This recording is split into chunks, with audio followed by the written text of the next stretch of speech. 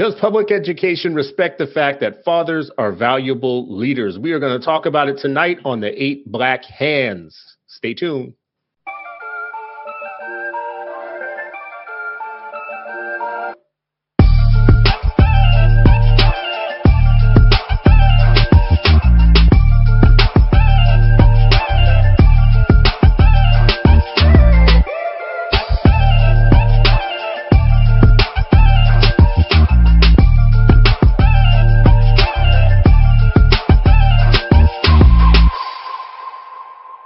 Welcome, fam, to episode 191, the father-powered Eight Black Hands. It's your Sunday night professional development and your education church all wrapped up in one. It's Ray, Sharif, and Chris. And of course, all of you joining us on a Sunday night to talk about how we're going to get our 8 million Black kids in education. We have a very special guest tonight. Not going to get to that part yet. We're not going to get to the guest part yet. We're going to start first with the check-in with the brothers. I missed last week. And I had some things going on, and I have some things going on in life. So I had to miss it, so I wasn't here. But it's good for me to be back and to check in with you, brothers. So first, brothers, what's up? How y'all doing? Good, man. It's good to be back. Good to see y'all. Philly stomped New York today. I mean, that's always a beautiful thing. You know what I mean? Like, that's, man. So it's a beautiful night for his fan in Philly. You know, and I think this topic, for me is really, just really important. At least I've experienced it in a very different way than I think a lot of places have. So, excited to dive into that as well. Son, father, uncle, brother, Ray. Young boy. You should have added youngin. Like that's, for people listening, Ray has a different name every week on his. This is his name this week that he has listed, and you can't see it as a listener, but this is what he's calling himself.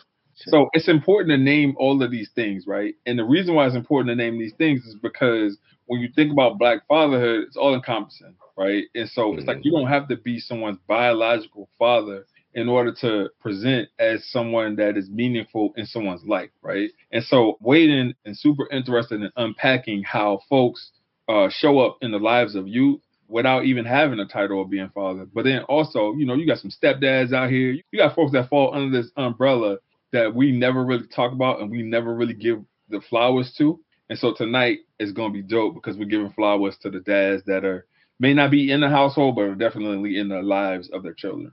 Yeah. Can you add a slash and put Neff, just in it as a nod to me and our relationship? That's our relationship. He just said Neff. Apparently, Neff. Apparently you're a nephew. Neff. Probably Marvel and Menace. Anyways, well, listen, that kind of takes us into the topic. But before we get there, I do want to start the way that we would normally start, just to do a learning check-in, because this is a learning show. Generally, I like to ask at the beginning, what did you study, read, or live this week that taught you something? And what can you share? Just something that you studied, wrote about, read about, or that you lived, you experienced this week that taught you a lesson. Yeah, I'll jump in. So earlier this week, I wrote a little article on my Substack about how I, as a parent, choose schools for my kid. And so it just got me to thinking in terms of like folks that are like, oh, test scores are unimportant. And like, so I just, wrote down a list of things that were important to me in terms of like when I choose schools for my kids. So if you guys, I can't put it in the comments because I don't have access to these new comments and stuff, but I will definitely put it on the Facebook in order for you guys to check it out. Mm-hmm. Love it. Sharif.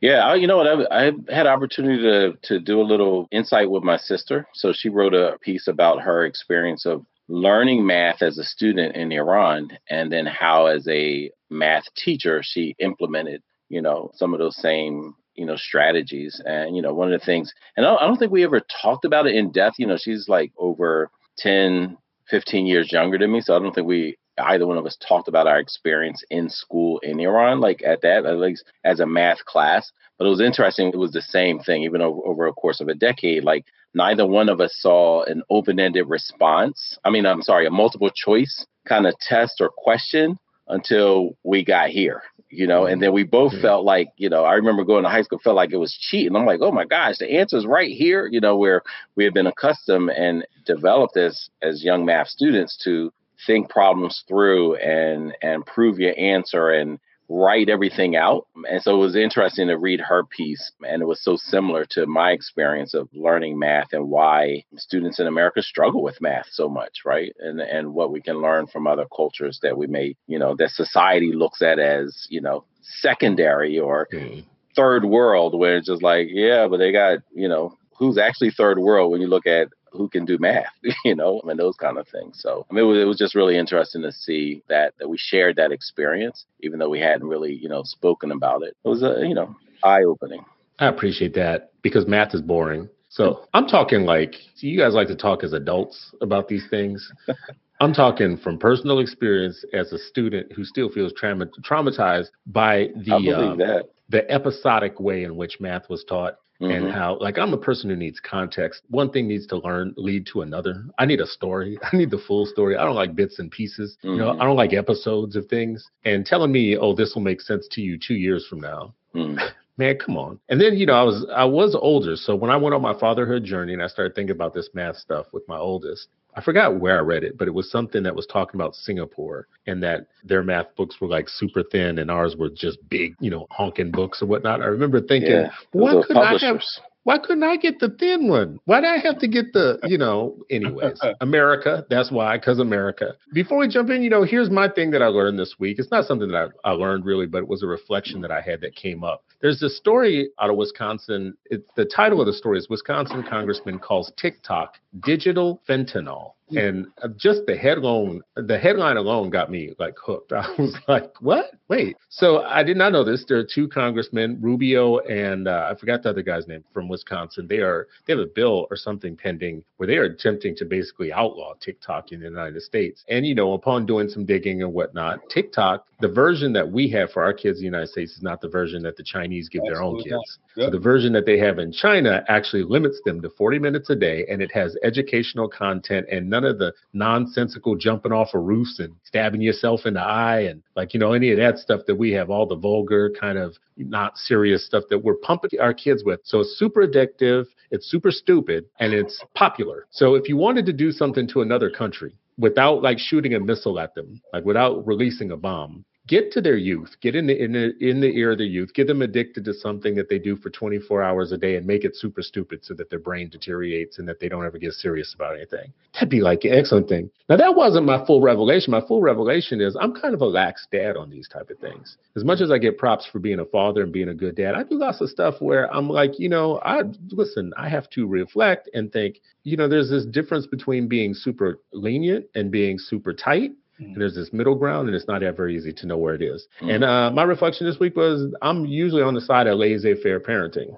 I don't like banning phones. I don't like taking away things. I don't feel like you develop, a resistance to anything by just somebody prohibiting you from having it, right? Anyways, I know that never worked for me. So anyways, that was my reflection. I'm not the world's best dad. I got some things that I figure out along the way, and hey, it just is what it is. I think it's Ron Johnson is the senator from Wisconsin. The bill. Is that his name? Yeah. Would you say again, Ron Johnson? Yeah. All right. Well, listen, we're going to look for the link and drop it into the comments. Again, it's called Wisconsin Congressman Calls TikTok Digital Fentanyl, which is a dope title. It makes me jealous that I didn't write that myself. Well, let's roll into our show tonight. We're talking about fathers again and fatherhood. This is a father-powered podcast. Black men, but you know what? If you are brown or Bayesian or white or Chinese, whatever you are, black, white, Puerto Rican, everybody just a freaking, it just be whatever you want it to be. This is still going to be good for you because you know what? As men across all different lines, we have stuff going on where we have to figure out this fatherhood thing. And then at the same time, relating it to education. We have educational leaders, in my mind, that don't always pay attention to fathers as an entity. We talk about parent engagement. We talk about, I think oftentimes we're talking about moms. We're not talking about dads, even when educationists are talking about us. Tonight, our guest is Harrison Peters, CEO, MCEL, which is Men of Color in Educational Leadership, and a former state turnaround superintendent in Providence, Rhode Island. God bless you. His drive for education was sparked by one 10th grade teacher who said that he was not college material, and another who said, I love you,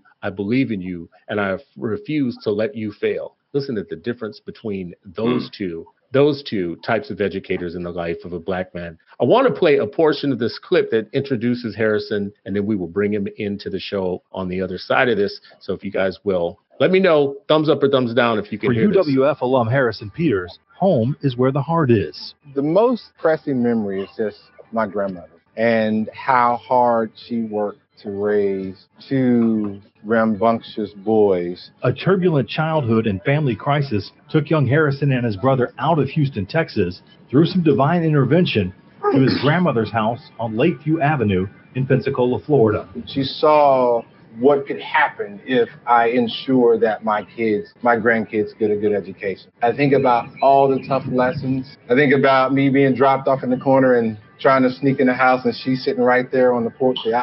You know the rules.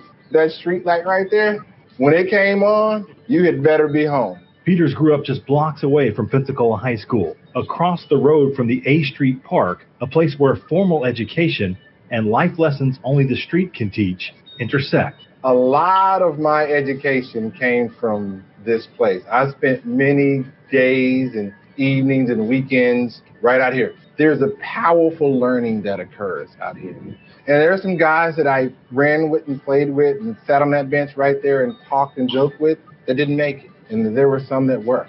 But there's a value that happens in the community. Harrison's grandmother, Alberta, raised the boys as best she could and turned his education over to the faculty and staff at PHS. Oh, look at him. Look at my man. Go. How you doing, boy? How you doing? Good to see you, man. Good to see you looking like new money. But Peters was still a ship without a sail, a class clown. When I was a teacher, I would characterize my students as fruit. So I had my peaches, my plums, and my apples, and I had my coconuts. Needless to say, I was a coconut. A 10th grade science teacher, Dr. East, called him out. She said, "Boy, what do you want to be when you grow up?"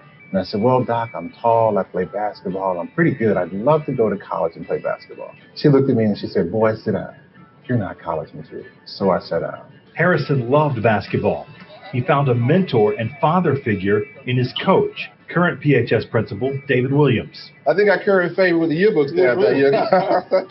Coach was my harshest critic, but he was my biggest supporter and my biggest cheerleader. And you don't always find that balance. And I remember he was giving me one of those tough conversations one time at the gym. He said, "This person is giving up on you, son. I'm not going to give up on you, but you had better get it together." The sport connected him to coaches and teammates like current PHS boys basketball coach and fellow UWF alum Terrence Harris, building those lifelong relationships. Y'all keep running. He said, "Well, how long we got to run?" "Well, you run until I get tired." And I'm like, "Well, Coach, you're not doing nothing. How you going to get tired?" That's my point. I love that so much. Let's bring in our guest tonight, Harrison Peters, CEO, leader. There's so much to unpack in that clip. I played it that far because I saw different things in the story about how you grew up, but it ends, there's a lot more that folks could go and look and watch in that video, but it ends with the relationships that you do need along the way, even when people are doubting you. And even when people are underestimating you, if you could get to those folks who can pump you up and show you the way, you still can make it. And here's the thing, that to Ray's point earlier, when he said that, Ray's name that he has up right now is son, father, uncle, brother, whatnot. We talk about fatherhood as if it's a destination, but I like to talk about fathering as a verb, as a thing that you can do, even when someone's not your own child. Fathering is something that we all have a certain quantity of in us. And you can do it as coaches, as teachers, as principals, as friends, as a friend of a friend's dad, who sees something in somebody or whatnot. We should always be on the lookout for fathering, the potential to father. Harrison, thank you for joining the show, brother. Thanks for having me. Really, really excited to be here. So tell us the rest of the story. What happened? So you found some good positive influences. How did you make it to here, to where you are now today? Probably if you listened before and a little bit later on, it said a lot of my grandmother had a second grade education, couldn't read or write, but she had a PhD in discipline. So that PhD in discipline carried me a long way. And then a lot of people just not giving up on me. A lot of people giving me second, third, and even fourth chances. And then certainly, last but not least, I believe it had to be some divine intervention in there somewhere, because part of the story talks about I'm the oldest. I'm the oldest of three boys, and I made it. And my other two brothers didn't. So I know in there somehow, some long nights on my grandmother's knees praying that God will find favor, or fate would find favor, or some man, some father would find me out in the streets and bring me on home. So it was, brother, I'm telling you, the conversation about what fatherhood is and who can be a father and who should be fathered, it resonates. Sometimes it was just a cat outside the liquor store saying, young boy, going home. So the value, the ideology of father for me was just absolutely critical because I didn't grow up with one. So everyone and everything was a father. And there weren't always things that folks that would tell you what to do. A lot of times you just sort of learn what not to do, and listening to the old cats on that park bench drinking those 40s, believe it or not, that's fatherhood in its own way. So for me, it was really, like I said, that PhD in discipline, folks giving me second, third, or fourth chances, a lot of bit of divine intervention in there as well. There's a lot of lip service paid to fatherhood. Do you think that the lip service lives up to the reality? Do we value fathers like we should? I don't believe it lives to Black fatherhood. I think there's a fear of Black fathers, to be honest. And fatherhood is something that I struggle with the most. I've got my youngest son just turned 18 yesterday, and my oldest son is 24. And I tell him that there's nothing in me that say that I'm getting it right or that I've gotten it right. But what I will tell you is I ain't going nowhere. I ain't leaving and I ain't going to be left. So I think when you think about how, and earlier you talked about school systems and schools and how they sort of bastardize we want father engagement, we want parent engagement when we give them real engagement. If it doesn't come in this nice little box, then we don't want that kind of engagement. And the reality is that's not how fathers are. So I think two things when I think of my sons. Anybody can be a father, and that's the first thing that I tell them. I said, I teach you to make good decisions and be respectful. And anybody, we've gotten into a spot where we'll call my dad. No, anybody can be your dad. And if he has to be your dad, then when you get home, then your real dad going to have a conversation. So I think just helping fathers understand and getting back to that space where it's okay for the village to be the father. But you said something earlier, and I think it's sad that it's almost, when you say parent engagement or fatherhood, it's almost synonymous with our good sisters and women in education. But why would education behave differently? We're treated the same way by law enforcement. We're treated the same way by the court system. So education is not going to be this anomaly and say, yeah, we want you. Obviously, I think we have and are positioned to do some of the best, most powerful work. And I believe fathers can change education. I'm convinced of that. I mean, there's nothing that doesn't convince me of that. But I also think that the conditions have to be set. And then part of our challenge is from our own experiences in school. We still have sort of those experiences and those traumatic sort of rhythms that we've had during our own experience, that's the last place we sort of want to go. To the other brothers here, Ray and Sharif, you both have ran schools. How'd you open the doors? I'm super cynical. I'm a cynical Black man. I'm a cynical Black dad out here. My experience is from this side of the fence. What did y'all see in terms of strategies or techniques that people had to get us in the room and as part of the equation? You have to be intentional about bringing Black men into the realm. And so when we send out parent communications or when we make phone calls, not only are we calling the mom that's on the contact list, but if the dad is on the contact list, we calling the dad too, unless there's a note that says we can't call the dad, right? And so it's important for both parties to get the same information, because a lot of times what you'll have is if they're not in the same household, you'll get one set of information that's pilfered through the initial set. And so everybody's not on the same page in terms of how they need to show up. Right. And so, you give everybody the opportunity to come to the table with suggestions. And if folks don't choose to come, it's not because you didn't allow them to come. It's not because they didn't have the information to come or the wherewithal. It's because they made the active choice to not come. Right. But I think that when we are intentional about bringing Black dads to the table, we go above and beyond to make them feel welcome. Right. Because, as Peter said earlier, a lot of folks, when they think about school, they think about their own traumas that are associated when they went to school. Right. And so we have to demystify the traumas that dads went through when they were in school to let them know that, hey, listen, this is your kid. We approaching this different. And the way that you can do that is by welcoming dads.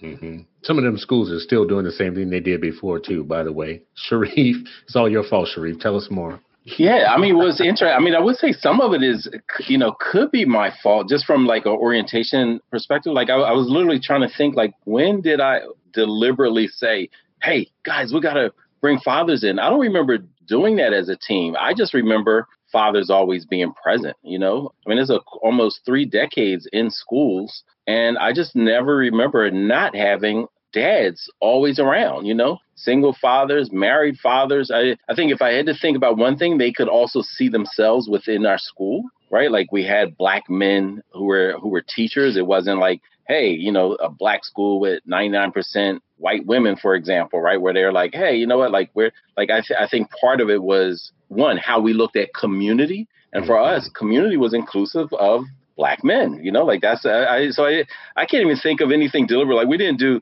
donuts for dad and, hey, we're going to do this specifically to try to get these Black men to come. They were just always a part of the community. And I think if you're community oriented, then you don't have a tendency to erase half the population, you know, like it was just, I was just like, hey, this was, I think because we were community oriented, it was like, you know, that's where we spent our focus. Then it became a place that, you know, parents, grandparents, foster parents, fathers, you know, like the pastor, right? Like, you know, matter of fact, you know, one of the reverends in our neighborhood, he was at BMAC, and he always comes to BMAC. And you know what?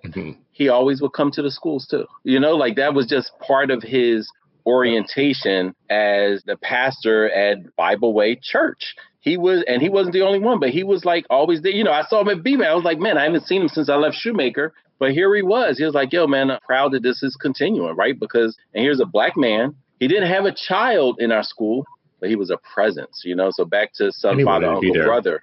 Hey, bro, he had a whole flock of children in your school. Exactly. That's what I mean. I mean, he didn't have but the fatherhood plus the manhood existed within him. And I think we respected that as a community. And that's why they were always there. You know, I was at my daughter's track meet and I saw Brother Swans. Brother Swans put a couple kids through there, but he was also a mentor, right? So I see him at a track meet an hour away from Philly, and we were talking about Shoemaker and his presence and his children, but also all the folks that he supported within the community. So I think for me, it goes back to community and not trying to erase a particular population and having a wider orientation for. You don't see all these signs. You don't see all these signs. You see. Did you just do the hook? You just did the hook. You see somebody from Shoemaker. No, you did the hook. You saw somebody from Shoemaker. You saw a person at BMAC that was associated with Shoemaker. I see where you're going. Stop it, bro. Stop it. I see where you're going. I didn't know where you were going at first. I see. Stop it. Anyways, let me say this. First, for people listening, you heard Sharif say a couple times BMAC, which is this amazing conference of Black male educators that comes together in big numbers. And it's something that's rare, and you're not going to see it very often in the country because Black males who are in education are just as every bit as invisible as Black men who are involved in their children's lives. Nationally speaking, and I'm talking about the media. Somebody who works within storytelling and media and journalism and all those things, I can tell you, to me, it's a hidden property. But something I would ask all three of you, and Harrison, I'll bring you in on this, you know, as Black males are being encouraged to participate in schools and in schooling, we're getting the message like, you know, you're irresponsible if you're not part of this or whatnot. To be very honest with you, I like to leave a lot of things up to my wife to handle a lot of things so that we don't have no problems with the school. But I will say, I don't like the way that Sharif talked about donuts for dads because I'm not going to ever diss donuts for donuts. I love donuts. Yeah, I love donuts. And I can tell you this much. One of the ways that I did get involved was there was a very specific African-American male or African-American father night at school. And I was like, well, I got to come to this because it's called African-American Father Night. I can't delegate this one. So, you know, I went. You know, like, I can't delegate this. Can't delegate this. There's some other stuff you can delegate. This ain't one of them. So anyways, I go. And then it became a yearly thing and they had it every year. Right. But, it hit me when I went. It was the first time that I had ever been called to school for anything specifically, where it felt like it was a real invitation to me specifically. And just being there, it was like looking around like, oh, yeah, this is interesting that y'all got us here. You know, you haven't called us for anything else anyways. But one thing I noticed when that group of brothers got together for that was that there was these stories that come up. I think one of you mentioned, I think it was you, Ray, that said, you know, you make sure the father gets the same information. It was pretty common to hear from fathers. They always call the mom, don't call me, and we're not together anymore, something like that. They never call me and let me know if it's a sick child or if it's a, you know, something happening or whatever. They always call the mother first because of the assumption that the mother is the only one that needs the information. But anyways, there's a question I was going to get to with the three of you as a lay parent, you know, on the outside. Do y'all ever think about the fact when you're trying to encourage Black men or Black fathers to get involved, that when we get there, we're going to be having a unique interaction because we're the only ones where the staff is nothing like us. Like out of all your constituents, we're the one group there. Does anybody study that or research that or think through when you're asking us to come down there and do that? You're inviting us into a unique experience that no one else is having because nobody in the schools looks like us? I got three things that I think I have an opinion about, and I don't even have a damn answer. So just know this. So I also think that we've got to be careful around conflating this notion, fatherhood, and being involved like in school activities. And if you look traditionally and culturally, I mean, Black fathers have never necessarily been in the school or come to the school, but it doesn't necessarily mean that we're not great fathers and we're not actively engaged. And there was a time where I think I thought that they just wanted fathers, Black fathers, to be involved because they wanted us to come down there and walk to school and control the kids and do their job. So I think part of it is how do we bifurcate, but also bring the conversation back together, this notion of fatherhood, being great fathers, but also being engaged in things that are happening in school. And because I think it's cultural. And then the other piece is I experienced this a lot as when I was deputy superintendent and superintendent is the court system have put so many obstacles in place that some of our fathers can't do anything above dropping their kids off. They can't be involved because legally there are policies that prevent them from being involved. And I don't want to send this message that our fathers and our Black men are broken. That's not what I'm saying. But there's so many policies and procedures. If you have a record, if you've done this, then you can't be involved in this program. And we set up this sort of community-based restorative conversation to, if a dad by happenstance had made a mistake and has a record, is there a path to restore that so he can have an opportunity to participate in his students' schooling experience too. And I also find that that's a big roadblock to some of our folks as well. I think y'all are trying to make it hard on us. That's what I think. All y'all educationists, like you send home so much homework. First of all, number one, you want to make us look bad to our kids because you send it home. Teach in the school. Don't send it home in the form of homework and make me look bad to my kids because at home I know everything. Y'all can't be like showing me out. Oh, Dad, can you help me with this math homework? Girl, what was the math doing in your school? What were they doing in your classroom? This is what I want to know. What? I think y'all do this on purpose. Go ahead. Go ahead, brother. One way to look at that, Chris, and one thing that we do at our school is that we try to build community with our parents, right? So like instances in which parents don't understand the work that's coming home, bring parents in. And we give them a crash course in what to expect in terms of like high rigorous academic standards and the type of work that their kids are going to be bringing home. We also provide them with online resources so that if they don't understand something, they could go to like a Khan Academy or they could watch a video in order to be able to coach their kids through a certain skill set, whatever, right? So I think it's really important for us to arm parents with resources so that our parents can be integral parts in the educational lives of their students. I really wish and I'm not even joking, I am being honest with you. I really wish that there was a way. Brace yourself, Harrison. To test us as parents, for those that would want to volunteer for it at the beginning of each grade, to say this is what's going to be coming up this year or whatnot, just for parents, like adult learning, to show where our gaps are, right? Like, I don't know why learning has to stop at grade 12. We need much more robust systems like what you just said, Ray. Like ways to, like, I want the help sometimes. Well, I won't be insulted.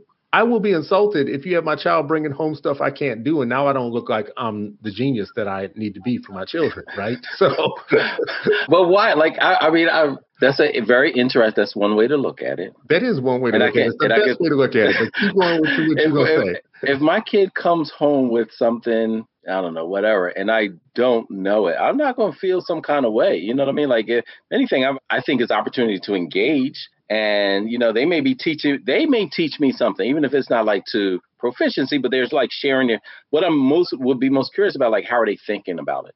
They are struggling. Right? Like, I think it's an opportunity to engage. I ain't trying to master their homework. I'm really not. I mean, read their articles. I've read the same books as some of them, just because I'm like, oh, I'm so curious about that article, that book. But I don't know if I want to, necessarily I'm not necessarily interested in mastering 12th grade again or 11th grade again, depending on the subject, But I think it's opportunity to engage. This is so. Like, why you want to master their homework? You know what I mean? So phony. Listen, Ishmael, what's his name? Jimenez, right? Mm-hmm. He's a teacher. All these other teachers that you know. So if you had a problem with social studies or math or something like this, your network is packed as such that you could phone a friend. There are positions that parents can be in where the phone a friend is not going to work. Where you do not have anybody, your child has just opened up 18 problems on a page. Yeah. And y'all need to stop with these worksheets too. Yeah, That's but there's stop with the worksheets. What is wrong with y'all? There's community resources, right? So there's also libraries in the local communities that do homework help. Sometimes. So after school activities. So for example, at our school, we do a homework club, right? And so it's not restricted. So, parents can pay for it, but if you can't afford it, we also provide slots in order for us to make sure that it's equitable in terms of who shows up or whatever, right? But we pay teachers to come in and give students additional tutoring so that when they get home, they have their homework done, right? So like one of the things that could help with the situation is homework club, but then also looking at the resources in your community to see if you have libraries that are offering homework help. Harrison, what advice, I think you're on mute there, brother. What advice would you give to this parent that I'm talking about, this father that doesn't want to look shameful? You know what I mean? We got pride. Y'all act like we don't have pride. We do. So first of all, the question that I have is, why do you send kids home with homework that they can't do? Thank you. Yeah. That's the thing that I had. That's the conversation that I have with teachers. We looked at research around homework. We looked at research around social promotion and retention. And my question is, what is the definition of homework? Like, can we norm in our school building around what we mean by homework and why we send it home? I send home something that you can't do, then I'm not sure that I've done my job as a professional. And I'm not saying, I know that there are exceptions to the rule. I know that there's a whole spectrum of those things, but that's part of our role because sound like some homework bashing folks, right? These three. Bruh, I disavow. I disavow. I disavow too. You know what? Y'all can disavow all you want. I feel seen. I feel seen and heard by this brother now. Sometimes you got to allow students to struggle with work. Not all the time, right? But there has to be sometimes where you allow students to struggle with work so that you know when you need to put the interventions in and when you need to reteach a certain thing. So like, for example, if I send you home with something that I taught during the day and you struggle with it at night, that doesn't necessarily mean that I didn't teach it to you during the day. That means that you didn't get it. And so now we got to come back in and we got to reteach so that when you take it home the next time, I know you get it. But I programmed myself all night doing it wrong. Yeah. And so then you got to come back in and I got to deprogram you in order to do it right now. Which makes your job much more difficult.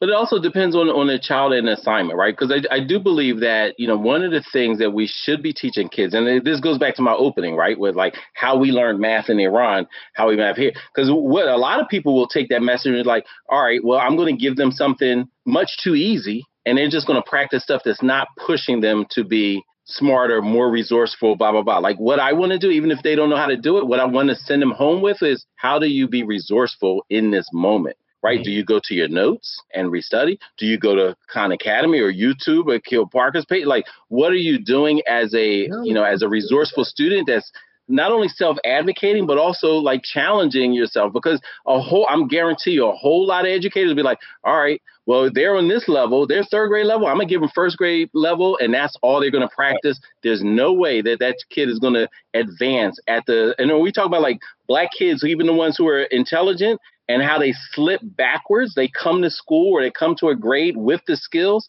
and you just see them slipping backwards when you're not paying, you're not noticing. Some of it is because they ain't getting no meaningful. It's like just right. Some things are too hard. Some things are too easy. And what's the just right? And it doesn't mean that they have it perfected. Doesn't mean that they're not going to struggle. But what are the resources that they can use? If they're armed with good notes and good resources and good website and the foundation, they can figure it out. I see people now like, I don't want my kids doing any homework. I don't want them to research. I don't want them to read. I just want them to come home and play and just stop.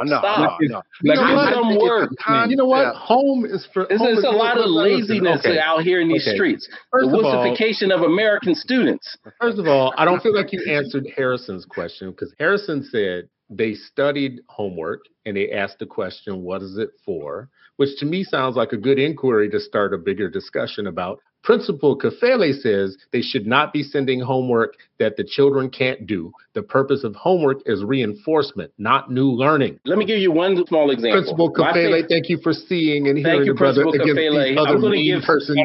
And mind you, I grew and again, I know we always talk about, oh, you went to that school, the same school, right? And so I went to Nathamo Sasa, then in Iran, and the way they looked at homework and the way that American schools look at homework, I can see why a place like Iran produces the percentage of engineers and doctors they produce in those countries out east. I can see why, right? Because one, like the intellectual rigor that it takes, it ain't just in school. Intellectual rigor should be happening and learning should be happening. But I'm going to give you an example, something I did not know and I had to push and I failed at it. So one of the assignments one year, and this is elementary school, was the question of it was martial arts theory class. Oh boy. Yeah.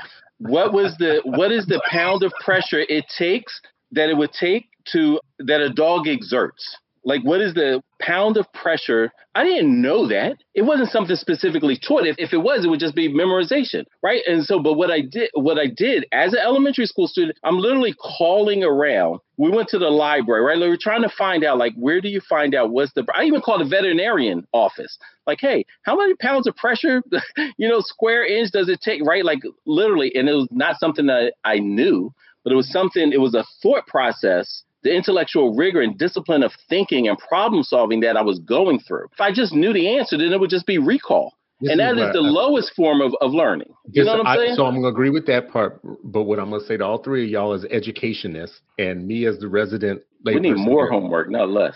Bruh, what I need for you to do is do an equity walk. I need you to take a bus and a half to work and then take one to go pick your kid up from school and take them home on the bus and spend your last $8, $9, $10 at a McDonald's because you ain't going to feel like cooking when you get home or whatever, and take them back to an apartment by yourself in an apartment on the bus and get home at about 6:30, 6:38 and know that they have a routine of having to take a bath and having to get some other things done for the night and go to bed so that you can get to bed in time so that you can get on a bus the next day and go to work. See, education is this the right way to hold a violin? So education is with pensions, and college degrees or whatnot probably have never been on this bus. What I'm saying is, what you need to do is you also need to have multiples who have a worksheet that has 16 problems on it, and they're each stuck on number 7 or number 11 or number 16, and one of them is crying, one of them is ready to give up, the other blah, blah, blah, blah, before you start wondering what's going on at school during the day. Like, why am I doing this? Why is my house now? Like, we're supposed to be in our nighttime routine right now. You're supposed to be eating and then taking a bath and then doing some other things or whatnot, maybe, hopefully having some fun for a little bit before you go to bed. Typical American response. I want to have fun. I want to have fun. And wait a minute. This is my problem. I think Americans, including Christopher Stewart, they have a schizophrenic relationship with some of this stuff. All right. Okay.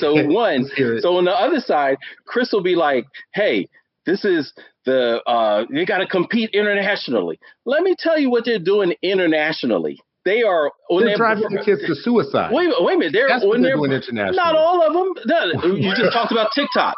You just talked about TikTok, right? Like, it's like, no, shut this down. This is actually learning, right? But learning is looked at more comprehensive. I can tell you as a kid, I had plenty of teardrop on my book report that I had to rewrite because it was sloppy. And last I checked, Mary McLeod Bethune was walking 10 miles to and from school, right? Boy, so we went from, and I'm not saying that that's right, but what I'm saying is we went from that to we just want to have fun. Like, no, you don't need fun. Get to work. Let's go. What I just said, though? I don't think that you heard what I said. I did hear what you said, and what I'm saying is 6:30 to 7 o'clock. Listen, I'm not saying that you should be doing homework for 3 hours at home, in elementary school. Let's stop there. I'm not saying that. How long should you have of home? Because sometimes your window before getting home, bedtime, eating, bath, all that stuff is about 3 hours. On that bus, can a kid read? Can a kid read on that bus, or are they playing TikTok and video games? Can they do homework on the bus though? Can they like be writing on? I've seen it. I don't condone it, but I've seen it. And I know I've seen New York City subways. I've seen parents reading to their kids. I've seen their kids reading to them, and so there's no. I don't know why black fathers don't want to mess with y'all. This is what's wrong with y'all system. I've seen it with black fathers doing it. I'm saying, listen, I just the homework. I want to go back to the homework piece. Yeah, go ahead. So if you're struggling with homework and you have a really good teacher, then that teacher is going to be able to. So first of all, if you're teaching, don't just come in and mark if the homework is done. Really give these kids feedback in terms of like if they're doing their homework correctly. Go through the steps. If you go through the steps and you really like hone in, then you can give these kids like real-time feedback on like where they messed up, give them opportunities to do those problems over again. We use small group instruction to where if a kid didn't master a certain standard, then we're going back, we're reteaching that standard and we're teaching it a different way. If you're a teacher out here and a kid didn't master whatever it is you taught, please don't teach them the same way. They're not going to learn it. Yeah, just like y'all don't teach black men the same way because we're not going to learn it. Because everything you're saying right now sounds like some real BS. This is why we hate your school.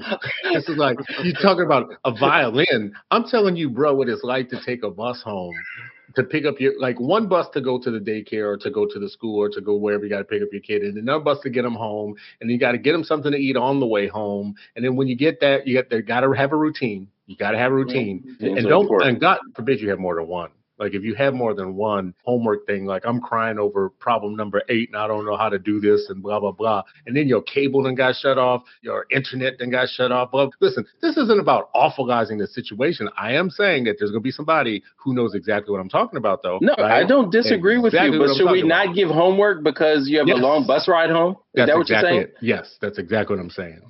Stop it. You should have schoolwork. It's called school because it's supposed to happen. It's called learning and learn. You also say like schools, all the learning shouldn't happen just in school. So what happens on the outside? Just the fun? And I'm not saying that you can't learn from fun. I'm not saying that. But I'm saying like there's certain places where the fun is prioritized over the intellectual rigor. Let Harrison in here because what you got, Harrison? You done raised 2 young men. Like what you got, bro? I think part of what we're also naming is just who has access to what. Sharif, I really appreciate how you downloaded the steps to your problem solve and how you found out the pound of the puppy. That's having access to resources, being able to call, being a problem solver. I also believe that learning should extend well beyond the classroom. I think we have to define what types of experiential learning opportunities. This is no lie. They'll learn just from Tecmo Bowl, though. That's what he's saying. He just wants them to play Tecmo Bowl and have fun, and they'll learn. Not Tecmo Bowl. I also have to name that video game I play, right? But I also have to name that we're privileged. But I'll give it just a privileged sort of response. So we were living in Chicago. You know, I worked on the south side of Chicago about five and a half years, and I remember taking my Scott in Chicago. They don't have elementary schools as per se. They're all K-8s, and then you go to secondary school, high school. So I remember my son taking him to a school, enrolling him because we had just transitioned from North Carolina, and monitoring his progress, trying to be the good dad that I did. My wife, his mom, she did all the education stuff because of my position and my role and all of that stuff. But I remember about a year later, getting his standardized test scores, not that I even care that, but just for kicks and giggles. And I looked at his scores, and he had gone from like the 99th percentile to like the 89th percentile. But yet his report card was like all A's. Cap. So I'm struggling. So I sit down with the teacher and the principal. And, I want to unpack what's going on. Kenny's a great helper and he's smart. So then I said, well, let's unpack this. So Kenny has the luxury of having 2 educated parents. My wife and I went to college. I said, he comes home, he reads for an hour. He's a voracious reader. He reads himself to sleep. He does his homework. He gets a snack, doesn't watch TV through the week, eats a good dinner. We have family time. Everything that you asked me to do, by your definition, I am a great parent. I've done everything you've asked me to do. Yet he has slipped from the 99th to the 89th percentile. Who owns that responsibility? It damn sure ain't no homework. You're saying this as an educator and 2 parents, both with college educations, both arriving at this place. Sharif knows this about me. I don't have your profile, but I still ran into a math problem last year with the son where the school was missing a bunch of stuff. And I had to phone people. I had to phone a friend and this just doesn't seem right. Now, I have had more than one crying child. because of stress and overload, the amount of homework brought home. And sometimes I don't think teachers know. I've said this on the show a lot of times. When you've been through a lot of different teachers, because you've got multiple kids and they have multiple teachers, you get to see different styles of teaching. You get to see which teachers do what. And I am sorry, some of y'all feel lazy. Y'all seem to be loading our kids up with a bunch of stuff because we have other teachers that get the work done and get the job done. And they still have to do stuff at home, like read a certain amount of time when they get home or whatever. It doesn't feel like we're teaching them in those classes. In some of these other cases, we have crying children that are sitting there where we start crying too, because we are like, this is too much. This is too much.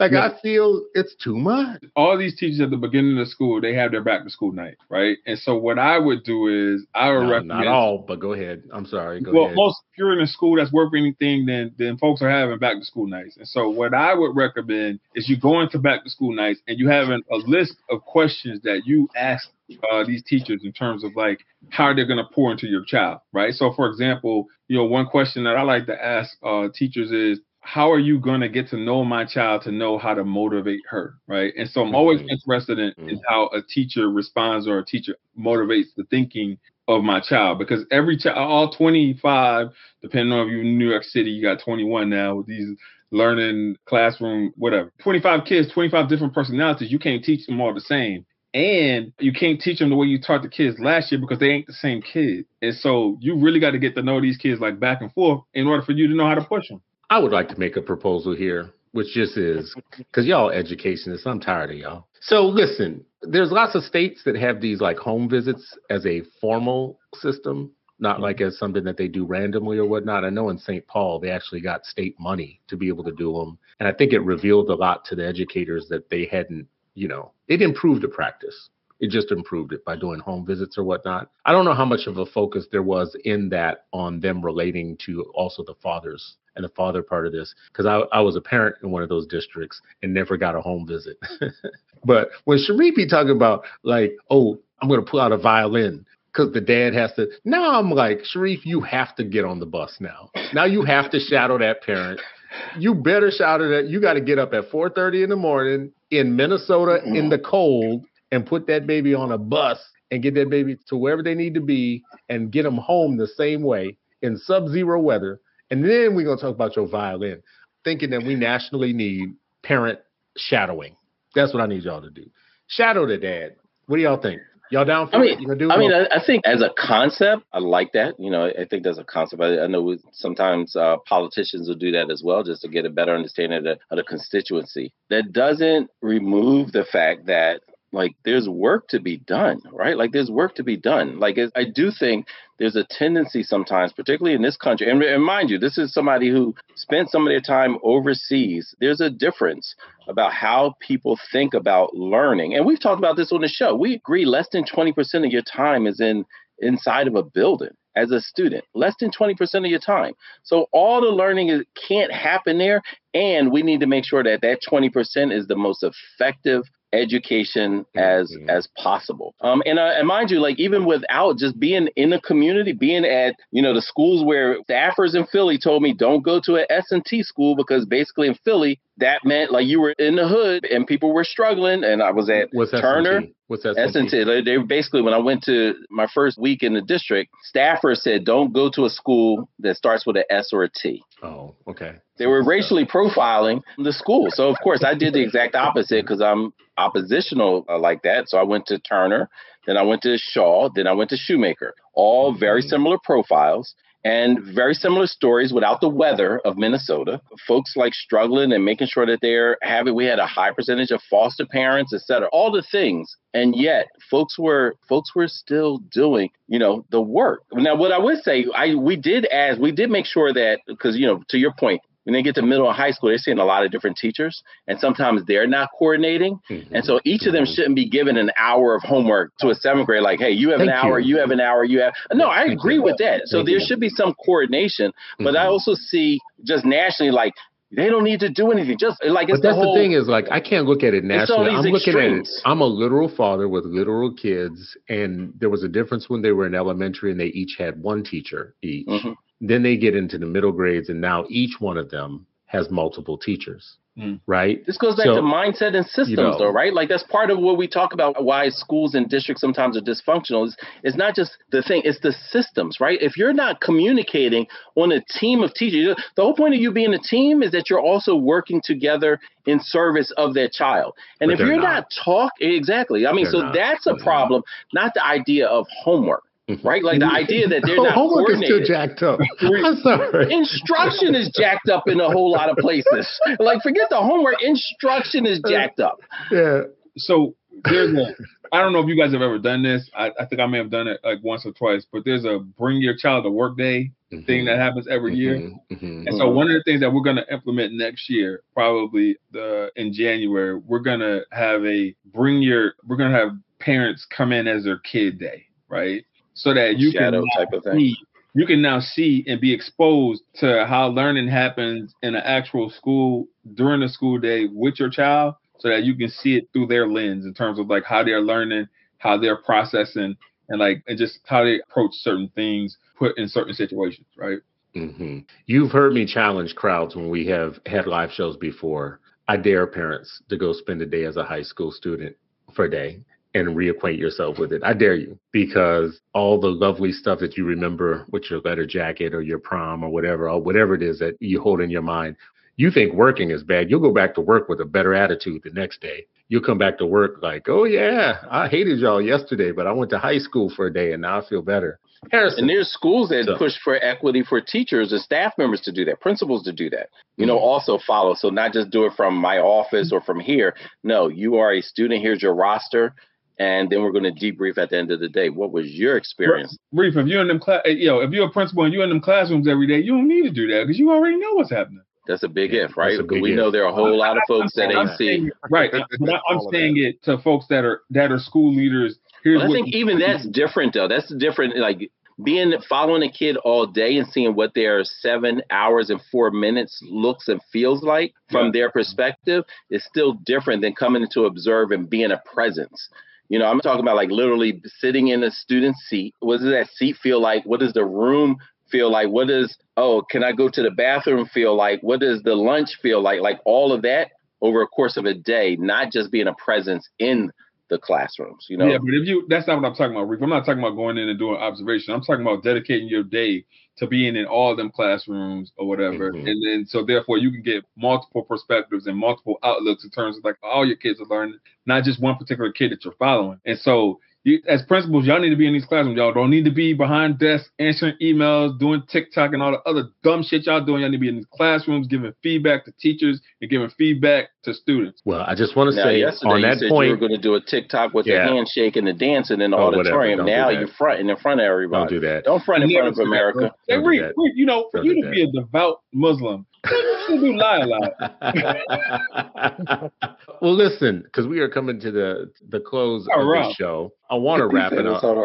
I want to give the last word to Harrison, to our guest today. What I also would like to do as we do this, I would like to show, for this show, we're talking about fathers. I'm glad that we were able to see that educationists are the actual problem. They don't care about your kids or your kids' night. They don't care about your job that you have to take your kids, whatever.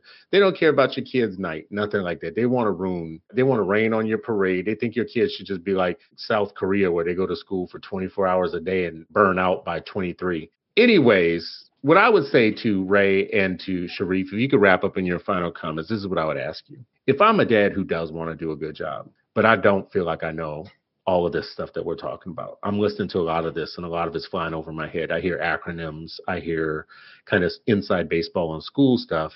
What would you just tell me as a layperson? Like, what's the best I could do? Like, tell me some actual small strategies, small things I could do to be good. That's all I want to do. I just want to be good at this. And I have people breathing down my neck who don't expect me to be good. They don't think I can do this, and they're doubting me. What would your advice be to me as a parent? Start with you, Sharif. What do you think? Yeah, I mean, to me, I would say, one, make the presence felt, and I think sometimes it's not always about like the answers, it's the right questions. So really decide what questions am I going to constantly ask, not only the school about like, and Ray hinted at some of this. Asking how do you support kids who are struggling? How do you help them when they need help? How do you see them? What do you do when you're frustrated?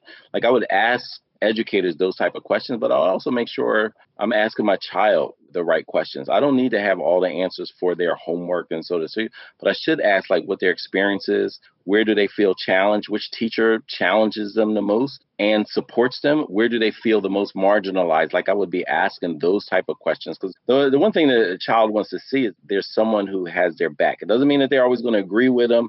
Doesn't mean that they're always going to, like just move barriers out of the way, but they want to know that the person is there. So as those fathers who are maybe in spaces that are like just more challenging, I would say, like, one, you belong. Don't ever feel like, even if it's 99% white women in your building, you belong because your child is there. But I do think arming yourself with the questions, and maybe that's something that we can also collaborate on, fellas, about op-ed or something, but just sharing, again, resources around like what they can do as fathers. And again, I would love Swans and Pastor Jones, and those are like, I will ask them, like, what are some of the things that they saw that kept them coming back? And just finding other additional ways to codify it. But I think the main thing is making sure that you are an absolute presence nonstop in the academia. Even if you had a bad experience as your own self as a student, whatever, like, let's try not to replicate your bad experience by just releasing your child into the abyss, because everybody ain't gonna,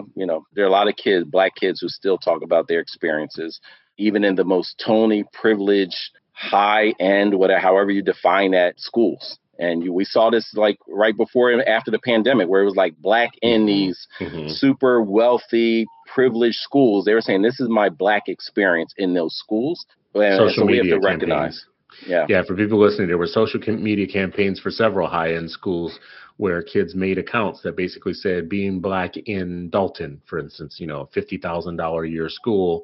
And those threads, they showed a lot of like trauma that was being recreated. It was searing, right? Like reading that. And these are like kids, like, I mean, it was like gut wrenching. Yeah. All right, Raymond, sir, what would you tell a father who just wants to be good, just wants to do the right thing? First and foremost, if your kid goes to a school that puts an extra emphasis on play, run. because as Black people, man, we don't have time to be playing in these schools. I remember my grandmother, who didn't have a high school diploma, but she made sure that I knew that going to school, I was going to school to learn. She never said, hey, you're going to school to play. She said, you're going to school to learn. And so putting that focus on learning, I think, is extremely important. The second thing is building community, right? So like, I'm sure that hopefully you're not the only Black parent there. And so building community with people that look like you, so that, no question is a dumb question, and you can ask questions to the folks that are in the community. And I think it's tough being a Black man in education, right? It's tough being a Black man in education. So it's going to be even harder to be a Black male parent in education, because a lot of the stuff that happens, and I know we talked about it a little bit, but I don't want it to be so taboo to where we can't talk about it. But like, a lot of it is feminized, right? And so finding ways to navigate the space is extremely difficult. So it's important for school leaders like me, school leaders like Reef, when he gets back in the helm, to make sure that we're creating communities to where folks can come out and they can unpack their thoughts, can unlive the traumas that are associated with education that they receive, right? So that we can heal as a community, and so that we can be better beacons and stewards for our kids to learn as Black men. All right. Before we get to Harrison, because we're going to give you the last word, sir, I will just jump in and say, do not run from schools if they allow your children to play, because play is a good thing for children and for childhood. And it also... I'm going to give you an example. Okay, give me an example. Okay. It's going to be a bad one, but give me your example. Fine. And clarify what grade you're talking about, Ray. All right, so cool. I'm going to do this for you, right? So I have kindergartens, right? I got some kindergartens that come from affluent backgrounds, right? That are reading Harry Potter books and can tell you everything that's in that book. I got some folks that are coming to kindergarten that can't even identify letters. So it's a huge range in terms of like where you're coming in. And a lot of that is based off fluence, right? And so there's some times when, you have a kid that may come from a free and reduced background, but that their parent is on their ass, letting them know that, hey, listen, this is what you need to do, because I don't want you to be in the same position as me. And so therefore they're coming in, they're reading Harry Potter books too, because their parents doing the things that they do. They're creating agentic moments. Shout out to Charles, in order for their parents to be who they need to be, right? I mean, for their kids to be who they need to be. But in most instances, I don't see it. And I see it when by the time they get to third grade, you got kids that are still trying to fill gaps, while you got the other kids that came in reading Harry Potter books that are just way more advanced. And then by the time they get to 12th grade, these are all the kids that are in the same competition to go to the best colleges. So first of all, let me say Harry Potter is boring. Very long, verbose English books that nobody should read. I don't care who's reading them. Written by a transphobe. Listen, my older Ray kids loves actually, Harry Potter because he always brings that up as the all example. the He's time, like, and I'm just like, they read Harry Potter. Hey, Now, if you said they're all reading Iceberg Slim, I'd be like, okay, all right. Judy Bloom was You know, well, listen, my oldest kids read those big, thick, ugly books of Harry Potter, and we still have them in the house, and the younger ones won't touch them because times have changed. I think even in the attention span of kids, things have changed over time. This is what I will say. And they're boring. So I just gonna put that out there. Like, I tried to pick them up to model it for the younger ones.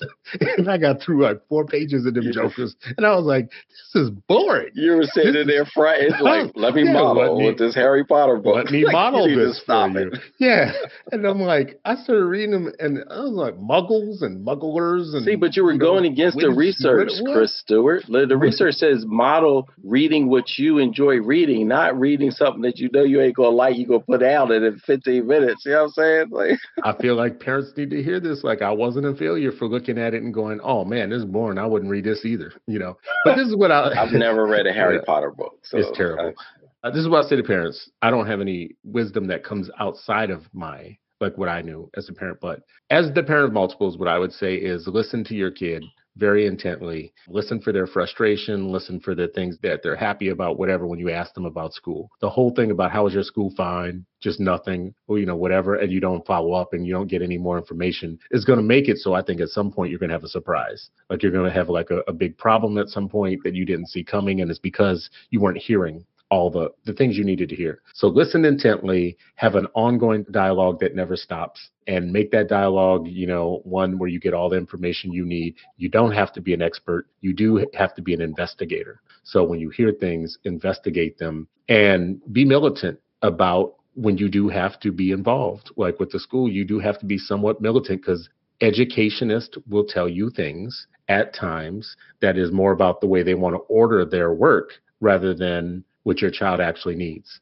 I have different types of children. Some of them are in the math side of things and the science side of things. Some of them are on the art side of things and the performance side of things, whatever. And that has taught me one plan isn't going to work for everybody. Like one thing is not going to work for every kid. Some kids need play as a way to access the information, right? Like some kids need some kinetic energy to be blown off. They need to like get moving on some things, and sitting in a classroom isn't always going to be working for them. I'm not going to do the learning styles thing because apparently I've been told there's no such thing as learning styles. That was a myth. Whatever. You know, I don't know that it was a myth. But anyways, listen to your kids and be militant when you have to and get involved when you have to. And you don't have to know everything, but you do have to ask a lot of questions. Harrison Peters, sir, you get the final word on this, on the best advice that we could give for fathers that don't feel like they know everything, but feel like they do want to do a good job. Like there's a need in them to do a good job. I'm thinking about Ta-Nehisi Coates. And when you say fathers who don't know everything, but definitely, you know, Ta-Nehisi said it's not necessary that you believe that the officer who choked Eric Gardner set out that day to destroy a body. All you need to understand is that the officer carries with him the power of the American state and the weight and American legacy. And they necessitate that of the bodies destroyed every year, some wild and disproportionate number of them will be Black. So my thing is, when I look at the current education construct and what it is to our children, it's everything that you said. Be present, be militant, push, ask questions. But I always say step back and just say, make sure you're being a father. And if you're being a strong father in whatever sense that we've defined it this evening, you can't go wrong. And then be a father to another young man or another young lady as well in your ecosystem. I love it. There's so many different ways to do well at this. There are different, when it comes to men and it comes to fathers, fatherhood, we talked about this at the beginning of the show, feels like a destination, but fathering is a verb, and it's something that we all have a capacity to do. We could all be leaning in a little bit. And if you got some surplus fathering in you, hey, maybe your kids got affluenza and your kids are good or whatnot. Maybe you got some surplus fathering to be able to lend to others. And maybe that would just be what being a good man is about. Maybe that would just be like what being a good citizen would be about. Definitely what being a good Black man would be about. I know that there are many Black men in my life coming up where the amount of fathering that was going on across different lanes. I had a Frankenfather when you put them all together. They had all very different skills. They came in my life in different points. It was like putting together a Frankenfather. And I think we need more of that for kids because not everybody's going to know everything. Appreciate you, Harrison, for joining the show today. Much appreciated. How can people find you? Let people know how they can find you. Yeah, at Harrison Peters to Twitter, or hit me up on mcellleaders@gmail.com. And I would definitely encourage people. Y'all just had a conference, right? Can we find out about your conference? Yeah, please share about. I was just about to say, please share about, because that was also super dope, impactful, important, needed, all the things. Let's hear it. Yeah, our work centers on leadership. We believe, that teachers make the magic happen, but we also believe that leaders create those conditions for the magic to happen. We also know that there is new research that's out there that talks about the impact that leaders have on learning. And for the first time in decades, the leader of the building has almost the same level of impact on learning as teachers do. So that's why we believe critical, and we believe in leaders of color, because we also know that in order to figure out and solve for this huge gap in teachers of color, we need leaders of color, because I'll drive all the way across town to work for a leader that cares about me, that believes in me, but I wouldn't walk out my front door and walk across the street to a school where the leader doesn't empower me. So we believe leaders matter. So that's the work of MCELL. Check us out on mcellleaders.org, and would love to connect with anybody that's interested in just being in the club. All right, y'all. Y'all got your marching orders. Every time I hear about a group like this, an organization like this, you know that I say the same thing. Sharif knows this, so he probably knows what's about to come. We have got to stop spending money on coffee and different things and not supporting organizations like this that do good work. I love to hear about great things that people do and good work, but I even like it more when people right afterwards go and hit a donate button or go and find some way to say, like, you know what, for this month, I got $30 for you. I got $10 for you. I got $15. I got $8.50. I got $7. I got $3. I got $1 on it. I got $5 on it. Whatever you got, man. Just, this is what I need people to start doing. Everybody can be a philanthropist. Just get that through your head. Everybody can fund the revolution. You hear about great work like this, the one thing that we always need is resources. So every time I hear about good people doing good work, now I didn't put myself on the hook. Now I got to go give MCELL some money. But this is, and call me out next week if I haven't done it. But this is what I want y'all to do. If you got 5 on it, you got 10 on it, you got 50 on it, whatever, whenever you hear this good work, find it and donate. Do something good for these. Appreciate y'all, brothers. Y'all doing amazing work, man. Appreciate y'all. And fam, thank y'all for listening. Listen, send us an email. This is what I want you to do. First of all, if you like, share it with others. We're trying to make sure that we keep getting the word out. Number 2, what I need y'all to do is leave a review, a good review of the show, so that others can know what they're going to listen to and what you like about it. The last thing I will say is email us with show ideas, with critique, whatever you want to say. Listen, hey, go off though. Just send us an email. Here's the email address. It's info@8bh.org. And 8 is the letter 8. And BH is for Black Hands. So it's just 8BH. It's just 3 digits.org. Info. Send us email. Let us know how you feel about the show. And anything we said tonight that you find objectionable or whatnot, let's argue. Anyways, we appreciate y'all. This has been another episode of the 8 Black Hands, episode 191. We'll see you next week.